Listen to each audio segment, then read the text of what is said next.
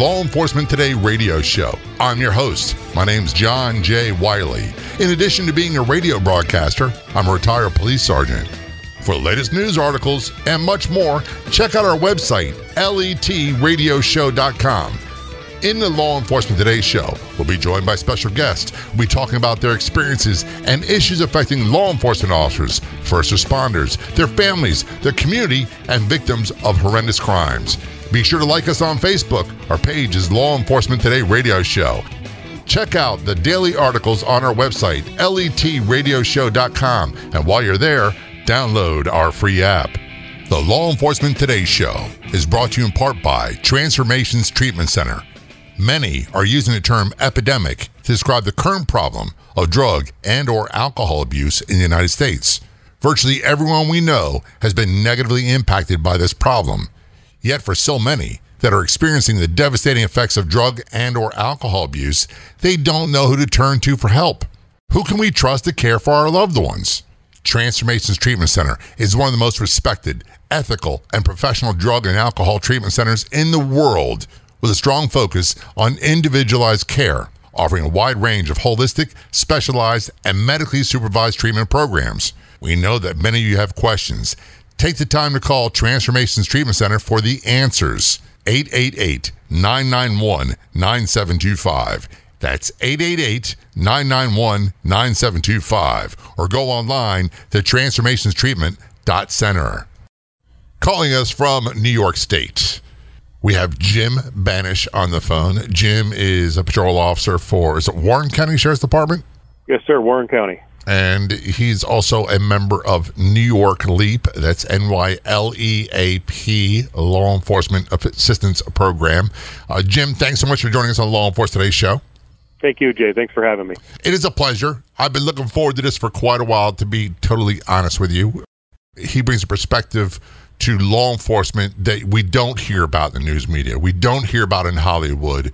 We don't hear about in the movies, wherever it might be. So, Jim, I do appreciate you being willing to talk about these things, and many of them are quite upsetting. Before we get the details of that, let's talk about New York LEAP, what that is and what you do.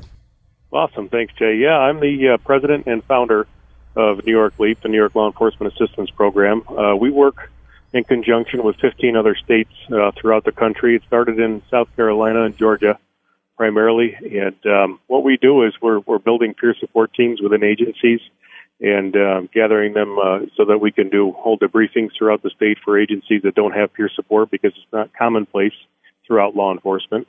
And we also are offering a pretty big deal is a post-critical incident seminar. We do 4 of them currently in New York State. And so we spread them out throughout the state. We do one in Buffalo, one in Binghamton, one in Long Island, New York City area, and then one upstate just north of Albany in Saratoga, Warren County area. And what they do is we're bringing officers who have been involved in critical incidents on the job and are showing some adverse effects from that. So we take them for 3 days, and there's a clinical aspect to it, but it's basically a peer-to-peer program. And we follow the FBI model of a post-critical incident seminar to a T.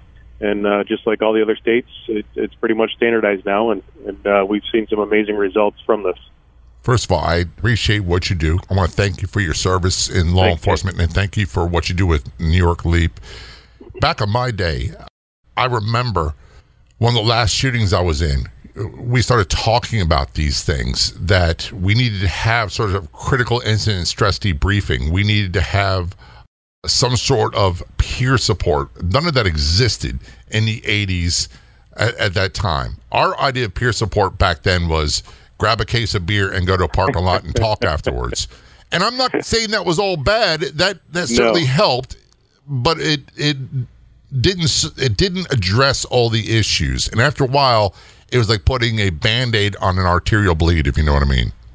That's exactly what it is. And a lot of places call it choir practice or whatever you want to call it, but that has been what we've done throughout the career. I've been on the job 21 years, and that's what it was when I started the job, and that was acceptable. And we were taught, from the academy on up, you don't talk about if you got a problem, you don't talk about it. There's a stigma attached to it. If you say that you need help or any type of mental health treatment in law enforcement, you're looked at as crazy or You're never going to get promoted. You could get demoted. You're not going to get the special assignments that you want. There's all those stigmas that are attached to officers getting help. I've even heard, and it's proven not to be true, that so many people won't seek help because they fear that it's a career ender. Absolutely. That's what we hear the most often. There's no trust within their agency. They don't know who to talk to. There are no resources available. A lot of places and agencies have an EAP program that is outsourced. So it's like a third party that you'll deal with somebody who has no idea what law enforcement deals with on a daily basis, no idea what our culture is like. So it's definitely difficult to talk to somebody and reach out to somebody that has no idea what you're going through. So the peer-to-peer programs, like we found nationwide, they have the best statistics on recovery. They show that the peer-to-peer programs are what works. So that's what we're going with. And it does work. All this is after my time. But I remember going through trying to talk with counselors or therapists or whatever term people want to use after some of these things. And it was as if I was speaking Greek and they were speaking French. There was a divide between the two where I knew they knew what they were talking about from their education, but they had no firsthand knowledge, and they would wind up inadvertently asking stupid questions, which made things worse. This is a huge problem nationwide, Jay. And what we've done with NILEAP, and we're doing throughout the country and trying to implement this more, is we go through a vetting process, and we find trauma therapists or clinicians, psychologists, psychiatrists, whatever, that are in or have former law enforcement experience or understand the culture. They're either married to an officer or have some type of connection to the law enforcement field. And we take those clinicians and we develop them and bring them in, and we use them pretty much primarily throughout the state now, because within our culture, there's it's a defined set that we kind of a language per se, if you will, that we use, and we use some pretty dark humor.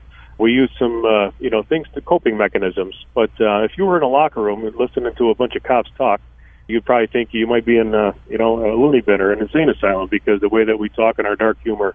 So if you go to see a clinician that's not familiar with law enforcement, that doesn't understand our culture, there's a possibility, especially with the red flag laws and whatnot that are out there now, that you might be seen as off center. And when in reality, this is very normal for us, because having those conversations and talking and speaking freely, if you will, that is what we use for therapy, whether we know it or not. Those guys are getting through a traumatic event or processing an event. And if you don't have a clinician that understands the culture and understands why we talk the way we do, why we act the way we do, there's a real problem. There's a real divide. So it's been instrumental, especially with NILEAP, is bringing on board clinical aspects and clinical people who understand our culture, and they're not looking to red flag somebody. And there's a lot of depression involved with this job as well. And we need to make sure that we have the proper therapists in place when we're dealing with law enforcement culture. You're absolutely right about all the things you mentioned. Before we get lost in the conversation, where can people get more information, whether it be they need help or they're from another agency, another state? Where can they get more information about what you do and the services you offer? About NILEAP specifically, we have a website. It's www.nileap.org. And we have a lot of the information that we have as far as post-critical incident seminars and peer support. But if somebody, needs some help now, there's a lot of other places that have been up and coming. Out in New York State alone, we use the Western New York Law Enforcement Helpline. It's a 24-hour call service. It's anonymous. People can call in. A lot of 1-800 numbers that are out there that haven't been out there traditionally are starting to develop and becoming really good. They'll have either another officer on the other line waiting to take the call to talk to you, another peer, and then they can get you hooked up and linked up with services. There's also a new program coming out online. It's called PTP, Post-Tour Processing, that should be released pretty soon. It's an online, anonymous venue that you can go on and talk about your tour, or if something's bothering you. And again, resources will be available to you from that. We're going to take a short break. We are talking with Jim Banish. This is a Law Enforcement Today show. Remember to check out our website for news articles, past episodes of the podcast, download our free app, and much more. That's letradioshow.com. Don't go anywhere. We'll be right back. Finally, our heroes have access to a world-class program for PTSD, anxiety, depression, and more. The Help for Our Heroes program at Transformations Treatment Center provides a comprehensive range of treatments for substance abuse, addiction, co-occurring mental health disorders, and PTSD. Plus, they offer complete treatment for mental health issues for those without substance abuse problems. In addition to multiple rehabilitation and holistic treatments for all those suffering from substance abuse problems, the Help for Our Heroes program at Transformations Treatment Center is a nationally acclaimed veterans and first responders treatment program where law enforcement, firefighters, veterans, and all first responders receive the separate and highly specialized treatment they need. Got questions? They have the answers at the Help for Our Heroes program at Transformations Treatment Center. Call 888-991-9725. 888-991-9725. That's 888-991-9725. Online at helpforourheroes.com.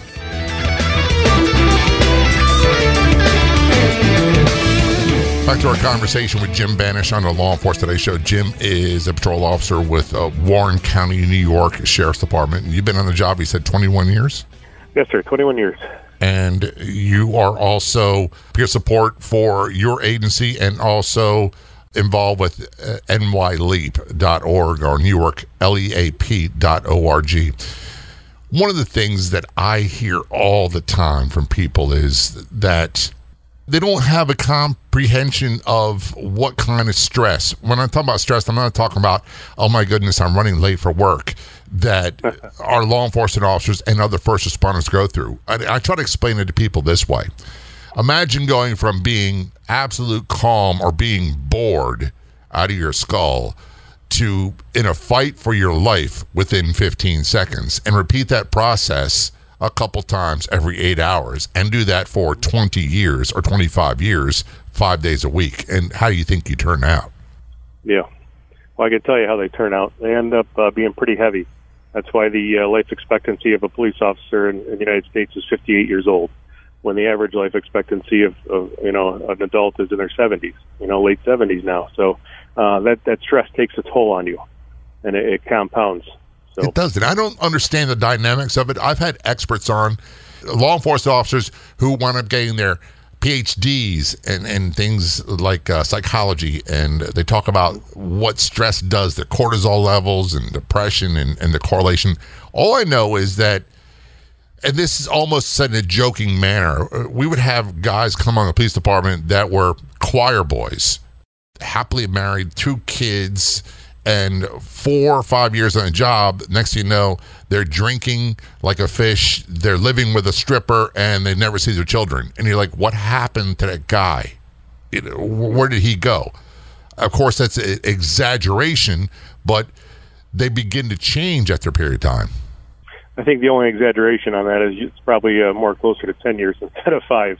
But you're spot on. There's really not that exaggeration. So what we're dealing with in this aspect is what's called cumulative career traumatic stress. And over the lifetime of your career, whether it be 20 or 25 years, the analogy that I've been using is like, you got a bucket, and you go to a pretty bad call, and you throw a little pebble in that bucket. And then it's pretty easy to carry around. It's only a pebble in a bucket. But obviously, as years go on, that bucket starts to fill up with more pebbles, and that gets quite a bit heavier. We don't have, at this point in time, or we haven't been taking care of ourselves and getting rid of some of that weight and some of those pebbles out of that bucket. So, like I said, they've diagnosed it and come up with a term. It's called cumulative career traumatic stress, which ends up manifesting with the same symptoms as post-traumatic stress injury or post-traumatic stress disorder. So we're seeing a lot of cops with between 10 and 15 and even 20 years on developing all these signs and symptoms of PTSD, and they can't pinpoint it to one certain call, but there's always those calls that stick with you. There's just some of those calls that aren't going to get away from you. They're not going to leave you. And without processing those calls and those traumatic incidents properly, you're never going to get rid of it. No, and I don't think, even at this late stage of my life, and by the way, when I was in the police academy as a 20-year-old, they were telling us the average life expectancy for a Baltimore police back then was 52. And most of them died within 2 years of retiring. So I've been retired now 28 years. I got retired young and early. I want 28 or 30 more. I don't want to go anywhere anytime soon. But you're absolutely right. Some of the things during the career, even all these years later, I still feel the effects from. Now, it's not like it was. It's not dramatic. It's not dark. It's not frightening. It's none of this Rambo stuff you see on the movies. Right. But it's uncomfortable. And I always have to stay on watch, make sure it's stupid. Yeah. Make sure I eat around the same time every day. Make sure I get the sleep I need to get. Try to keep my mind clear. Don't rush. Stay away from people who are real negative and confrontational. All that sort of stuff. And that's a protective mechanism. I mean, I guess there's a term that we use, hypervigilance. Yeah. Because you become hypervigilant the longer you're on the job. That's why you can drive by a cop's house and you'll see all the cars backed into the driveway. You'll see cameras all around. This is part of the culture. We become, not only cynical, but very hypervigilant and very aware of our surroundings. And Absolutely. It makes it uncomfortable to go to venues that have, concerts that we used to go to before we became a cop, and going to, a hockey game, football game, whatever it is. We don't like people. We don't like being around people. We know what society is. We know the reality of what society is, so we don't want to be surrounded by it. So we start to isolate. And the longer you see in a career, I mean, you look at before you became a cop and how many friends you had. How many friends that you had were not police officers or not in law enforcement. And you look at yourself in 5 years, and then in 10 years, and then in 15 years, that circle gets smaller and smaller and smaller, because you're isolating, you're self-medicating, you're not dealing with the stress and the trauma that the job has given to you. And then if you do reach out, obviously there's the stigma attached, and you think that you're going to end your career. So all that stuff bottling up, that's what we look at. And that's why it's funny you mentioned the retirees, because there's really nothing tracking retirees right now. But between the first and fifth year of their retirement, we're seeing a lot of death. Yeah. We're seeing a lot of suicidal ideology, a lot of depression. This job is your identity. From the time you walk into that academy until the time you retire, that gun and that badge is you. You are a part of it, and it is a part of you. You take that identity away, and if you're not prepared for it to go into retirement, it's a culture shock, because you still are hypervigilant. You still have all these after effects from that job, and yet you don't have your identity with a shield and a gun. And you look at all the people who retire, hardly any of them ever come back. Nobody ever has contact with them from the department. They lose everything. They lose themselves the day they retire. I've heard it said the minute you retire, the door leaves, you're obsolete. The door closes. It's as if people forgot who you were. And there was quite a long period of time where I didn't talk with any of the men and women I worked with in the police department. And I wound up going to a reunion several years ago and saw all these people that I had been through, hell and back with. And it was if no time at all had passed, and we were able to reestablish relationships. And when I say I lost touch with them, it wasn't because they forgot about me. It's because I turned my back on all of that. I wasn't ready to leave when my career ended, but it was over, and I was very bitter and very angry, and had a hard time making that adjustment. No, that's exactly right. The anger, the cynicism, the confusion of what you're feeling when you leave. And what's sad is you've gone, like you said, to hell and back with these people. This is your family outside of your family. You've done everything. You've eaten dinner with this person or your partner or these people for how many years? You've shared they know all about you and your family and your kids and your wives. Usually I say wives because cops like to get married several times throughout their career. But I would change that from like to. Sometimes it's unfortunate, but you kind of have to, because we have a tendency to self-destruct or become self-destructive when it comes to our relationships. And that's one of the things we're going to talk about as we continue our conversation with Jim Banish. We're going to talk about his career in law enforcement.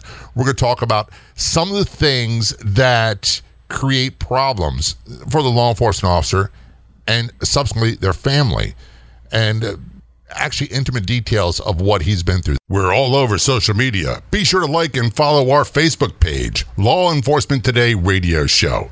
We're on Twitter. Follow us at LET Radio Show Podcast. And on Instagram, look for LET Radio Show Podcast. Of course, don't forget our website, letradioshow.com. This is the Law Enforcement Today Show. We're going to take a short break. We'll be right back.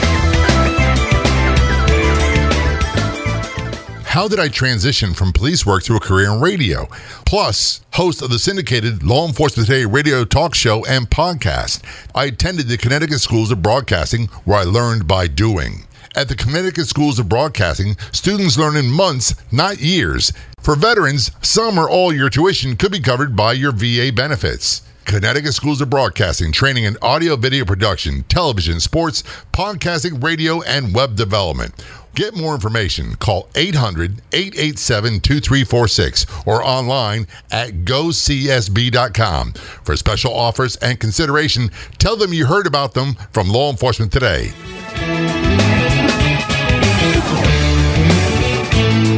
Back to our conversation with Jim Banish. Jim is a police officer in Warren County, New York. Whereabouts is that, Jim? It's upstate. We're a little bit north of Albany in Lake George area. Okay. And it's a very beautiful area in the Adirondack Mountains. I've got to get up there. We've talked before. My daughters live in Buffalo, New York. I love Western New York. I love the state in the summertime. Maybe late spring and early fall. Yeah. But in the wintertime, no, it's a no bueno for me. I'm not going there. You're a smart man. Some of the gray skies and the short day and the cold weather and all that stuff. When I was younger, I could handle it. I liked it. Nowadays, I just find it getting depressed that it's, and my wife is much worse at it than I am. So your career in law enforcement, if there was a time, can you look back in your career and say, I was a different guy before this than I was after this call or this incident? Well, for me, it was, I think the largest change was, with my brother. I think that was when I saw the biggest change in me. I knew that and I had about 10 years on the job, and things were starting to slip at that point, and I found myself starting to isolate. I started drinking a little bit here and there, a little more than I should be, and just not really caring about the things I used to care about, in a nutshell, and everything was, I was just bitter. I just started getting angry around 10 years. I can relate to everything you're saying. What happened with your brother? My brother and I grew up, my whole family is a very close family. We grew up in a real close family in Western New York. And, my father was a judge for 32 years out in the town of Allen, and kind of was our inspiration into getting into law enforcement. My older brother, Joey, was a phenomenal, a very smart person. He went to St. Bonaventure University and excelled there. He was going to go to Texas Tech Law School, and instead he decided to become a trooper. He had passed the New York State Police exam with a good grade and got right into the class at 21 years old. He kind of laid the foundation for me and my brother and the legacy of my family. But he was spot on with this job, and his whole life he dedicated to the state police. He ascended to the rank of sergeant pretty quickly, and then he went to investigations. He went to the BCI, Bureau of Criminal Investigation, with the state police, and then ultimately he became a lieutenant in his early 30s, which is pretty tough to do, especially in the New York State Police. It's a very competitive exam and process to get there. He made it in his early 30s, mid 30s, and he got to where he wanted to be. He was stationed at the academy in the fall of 2007, which is finally where he ended up wanting to go. He wanted to kind of mold new troopers and new police officers into his model. His integrity was second to none. He was just a warm and caring person. And all of his subordinates absolutely loved him. He never forgot where he came from. He was one of those guys he was just a cop's cop. Right. And in the fall of 2007, I started to see this job really wearing him down. I thought I was coming to a grind.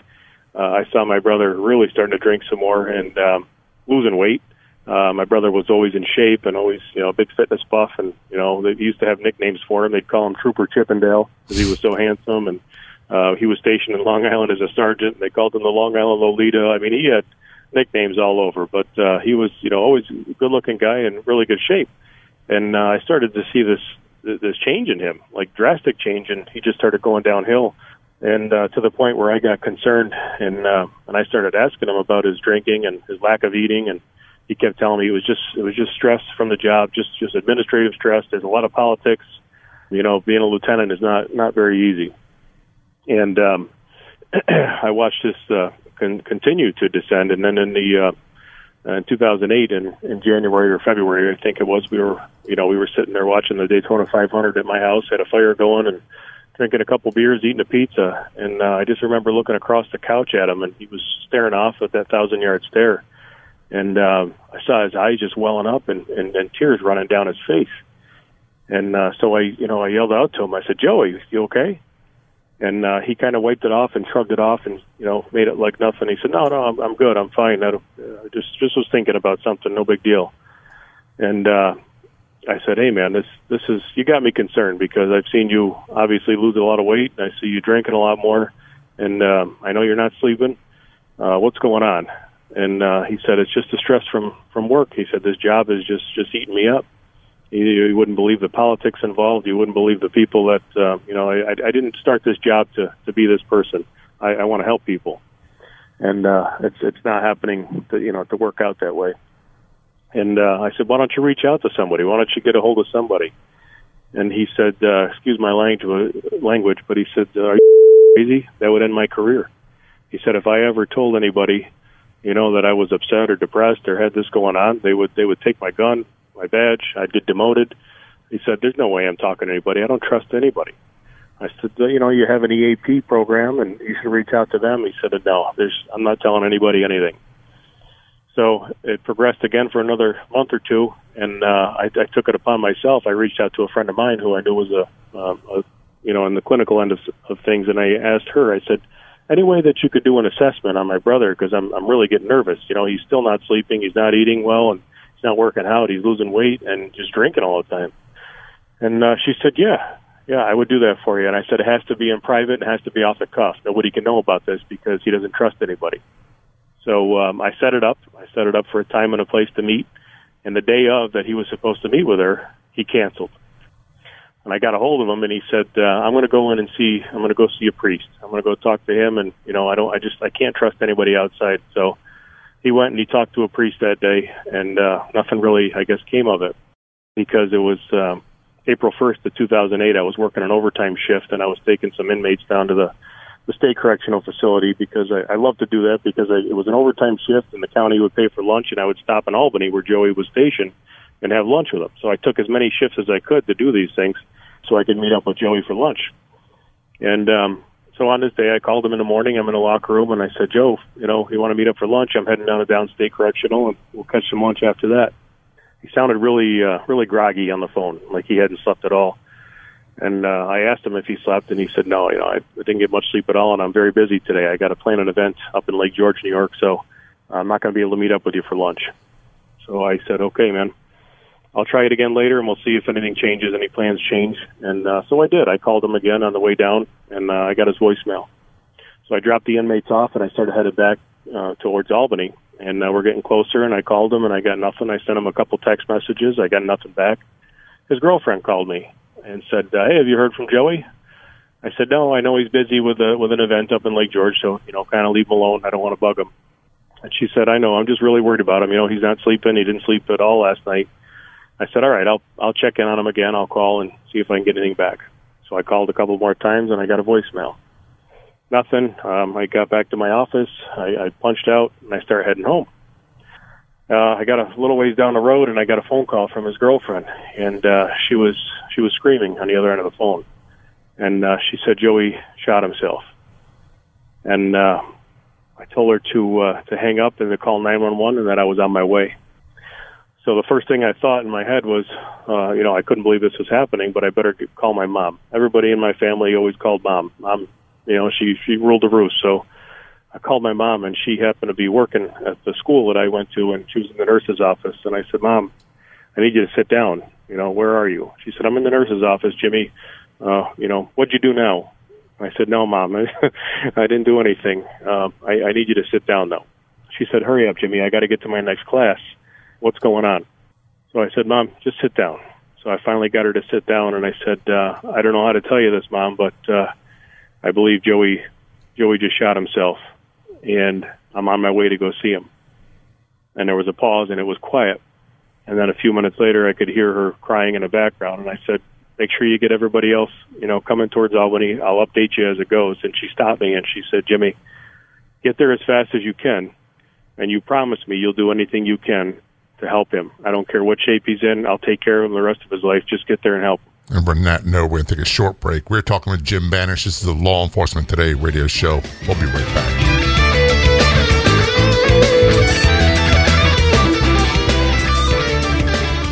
We all know that law enforcement, first responders, and military have dangerous jobs. They see and experience traumas that most can't even imagine. And all too often, that takes a toll, leading to substance abuse, PTSD, and co-occurring mental health disorders. Transformations Treatment Center is dedicated to helping protect those who protect. Call 888-991-9725. Online at transformationstreatment.center. Transformations Treatment Center provides a comprehensive range of treatments for addiction, substance abuse, co-occurring mental health disorders, and PTSD. Transformations Treatment Center has a nationally acclaimed veterans and first responders treatment program, offering rehabilitation and holistic treatment for all those suffering from substance abuse problems. Law enforcement, firefighters, veterans, and all first responders receive the dedicated and highly specialized treatment they need at Transformations. Their program features first responders and veterans therapists helping first responders and veterans. Transformations Treatment Center. Call 888-991-9725. That's 888-991-9725. Online at transformationstreatment.center.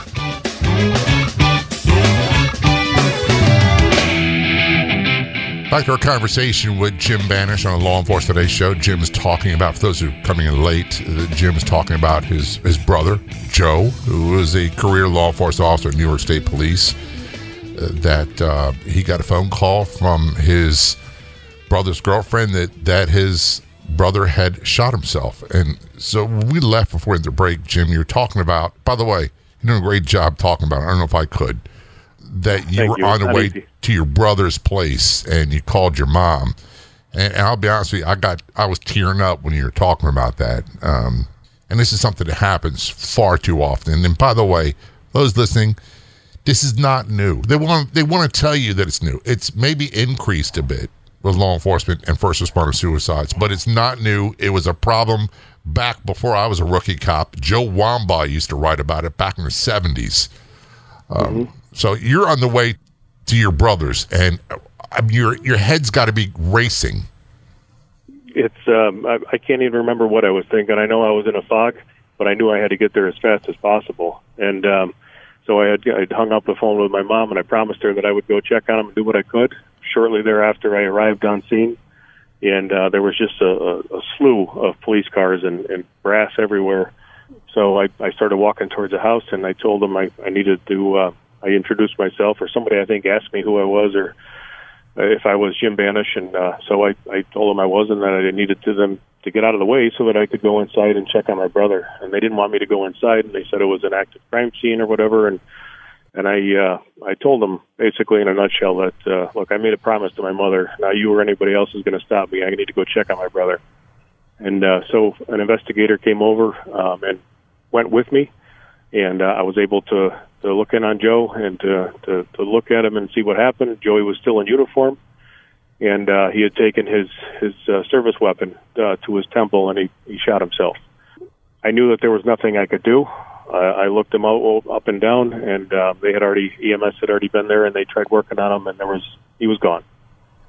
I stepped out of the house area and called my mom back, and I told her that I gave her the bad news. It was the hardest phone call of my life.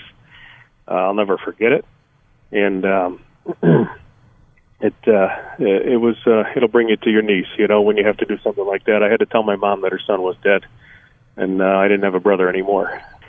I did that, and I told her to get to Albany safe, and that we would take care of it from there. So I was able to make sure that the scene, after they removed my brother from the scene, that it was cleaned up, and it was something that my parents wouldn't have to see, or my brothers and sisters wouldn't have to see, going forward. At least they wouldn't have to see what I saw. I wish I hadn't gone in, but at the same time, I made a promise to my mom, so I'll never regret fulfilling that promise. But yeah, I get that part too, because my mind will say, I wish I hadn't seen that, because you can't unsee these things.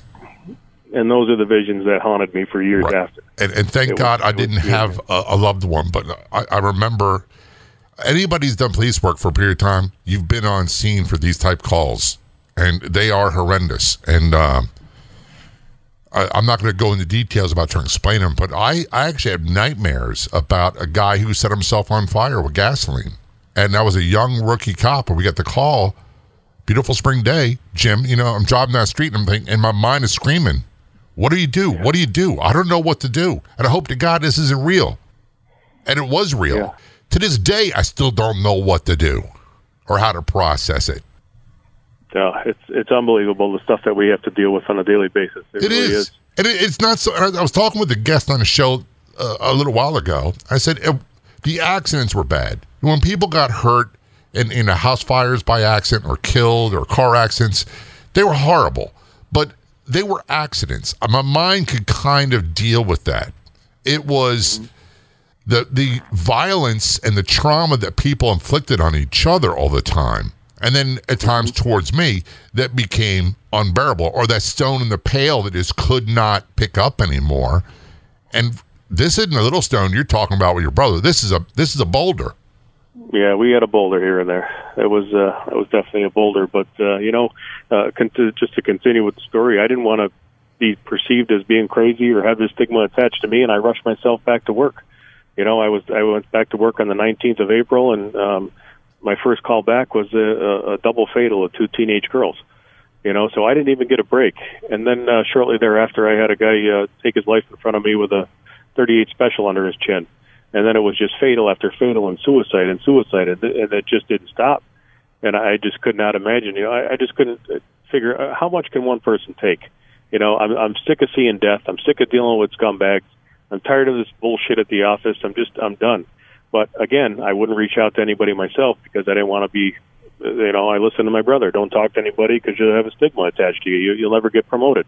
Thankfully, I did in 2010, and finally in January 2010, I sought help. And I went to see a psychologist who was a retired cop. And it was the biggest breakthrough of my life, and I felt like the world had been lifted off my shoulders. And I started going back. I continued therapy. And then I realized in doing so, and when I started feeling better, that there wasn't there for other officers. Why don't we do this? Why isn't there something out here for us that we don't have to worry about? And I started asking other officers, and people started coming to me and calling and asking, how'd you get better? How did you do? And I would start giving people resources. And it started growing bigger and bigger, and I ended up being pretty much all of New York State, going to different places throughout the state when they had issues in their agency, and I would give them resources, help them out, talk to them. I was getting called out all hours of the day and night until finally my sheriff had he called me in and said, you're leaving a gap on the platoon because you're getting called away so much. And I thought I was getting jammed up. I thought I was getting fired. And that's the day he promoted me. He promoted me full-time to peer support coordinator so that I could continue to do this, not only in our agency and the surrounding agencies, but continue to do it throughout the state and throughout the country, because it was obvious that it was helping. It was obvious that it was helping not only our agencies, but helping officers all over the place, that we just needed a little bit of hope. We needed another cop, another peer to be on our side, to have our back. And that's why this program has grown so far and so fast and so furious, because I do have their back. I protect their confidentiality. I make sure that they get what they need, whether it be getting back to work, getting retired, whatever benefits are coming to them. I take them from start to finish, and I teach my peers to do the same. We don't leave anybody behind, and we give them the best service possible because we deserve it. Do me a favor, when you have a chance, tell that sheriff I said thank you, because many don't follow that lead and don't do that. They do quite the opposite, and I told him, I said, Sheriff, you're an anomaly. This is it doesn't happen like this. It's a big deal, and the reason why I say this all the time is, we expect a lot from our police and our law enforcement and first responders, and rightfully so. We want the best of the best. If I got to call 911 for a family emergency in my house, I want the best to show up, and so we expect the best from them. And when we have administrators or police chiefs or whatever out there that's always about the citizen and never about the cops, if they don't have a balance between the two, they're part of the problem. So your sheriff is certainly part of the solution, and you're part of the solution. So we have people that are struggling anywhere in the United States, and they can get some information from you. What do they do? What's the first place they turn? Well, there's plenty of organizations throughout the country. Like I said, we work with 16. There's 16 total states just within the LEAP program, and then there's other peer support programs out there. But we make sure that we put them in touch with resources in their area. I've dealt with people like in Oklahoma that called me. A trooper and his wife needed help in Oklahoma. I was able to find services out there and do what I could over the phone. I didn't have to fly out to Oklahoma, but I definitely got them the services that they needed. They remained confidential. They got taken care of. They got what they needed, and they got back. And you talk about my sheriffs. There's a difference between leadership and management. We have a lot of managers in this line of work. We don't have a lot of leaders. And it takes a sheriff like mine to be a true leader, to show that he's got our backs and got the backs of other officers.